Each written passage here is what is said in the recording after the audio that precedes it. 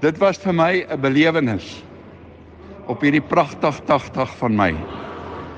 Ek het leer vlieg in 1962 op de Notter, op Hawits. My eerste vlieginstrukteur was die legendariese mannetjies Roeg.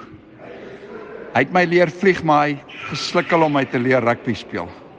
Ons is nog steeds groot vriende vandag, en dit is vir my 'n baie groot voorreg om dit te kon doen.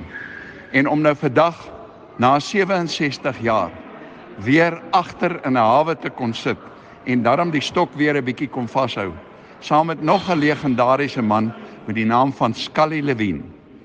So tussen ons het ons so amper 60.000 vliegure, en dit was regtig 'n eer om saam met hom ook te vlieg. Hy's 'n ys, maar nederig. Maar hy kan baie lieg, want ek het hom verlede week op Randse Lughawe gesien, en vir hom gesê, ek verjaar, en hy het my niks daarvan gesê nie, en hier is hy vandag op Klerksdorp. Maar dit was fantasties. Ek is baie dankbaar teenoor my kinders. Hulle het dit als gereël sonder dat ek geweet het daarvan. Dit was fantasties, en ek sê vir almal wat betrokke is, baie dankie. Ek is trots om 'n pilot te wees. My pa en my ma en my oorlede vroutjie het altyd vir my gesê, jy moet groot word, en toe word ek 'n pilot.